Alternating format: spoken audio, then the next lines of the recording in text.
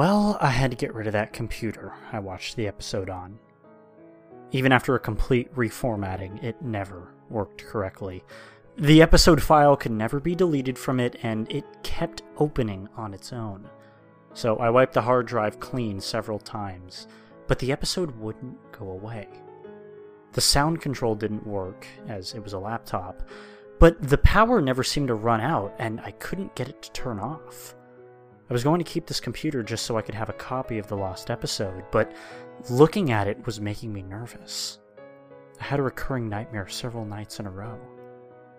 The episode was playing, but instead of the photorealistic Bart corpse, it was me, at 10 years old.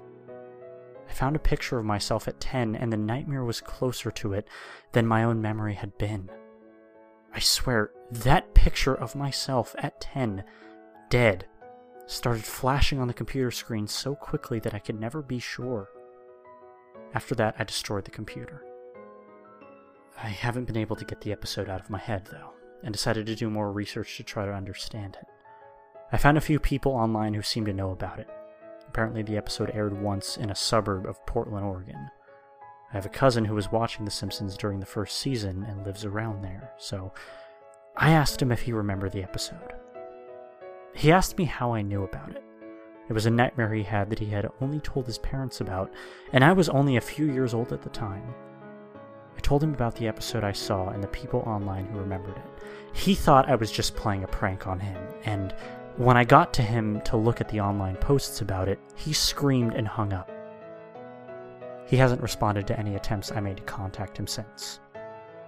Determined to get to the bottom of this, I kept searching online. I found someone who said that they had a tape of it and that they would sell it to me. I was nervous, but determined to find out the truth about this and end the matter. I bought the tape as well as a really old and cheap TV VCR, since I had a feeling neither would be the same after I watched the episode. The episode was pretty much the same as the file I downloaded. I don't want to say anymore. This wasn't worth it, and I'd give anything to go back to how I felt when I had the computer with the file scaring me. I destroyed the tape, but it didn't help. The commercials on the tape, I don't want to remember them. There were monsters from my dreams I had never told anyone about, news promos about tragedies that hadn't happened yet, surreal computer-generated animation that wouldn't have even been possible in the 80s. Or now, for that matter. A former friend watched it with me, but he saw completely different things. With one exception. There was a seemingly live news report from June 6th, 2013. In complete monotone, he recited the details of millions of people having died in their sleep, some of them waking up for a few seconds first, rambling incoherently about something that people could only piece together had something to do with the nightmares. I'm sure you can figure out what the date was on the tombstones of the currently alive celebrities. There was one difference in the episode itself, though. The joke Homer told was completely clear on this version.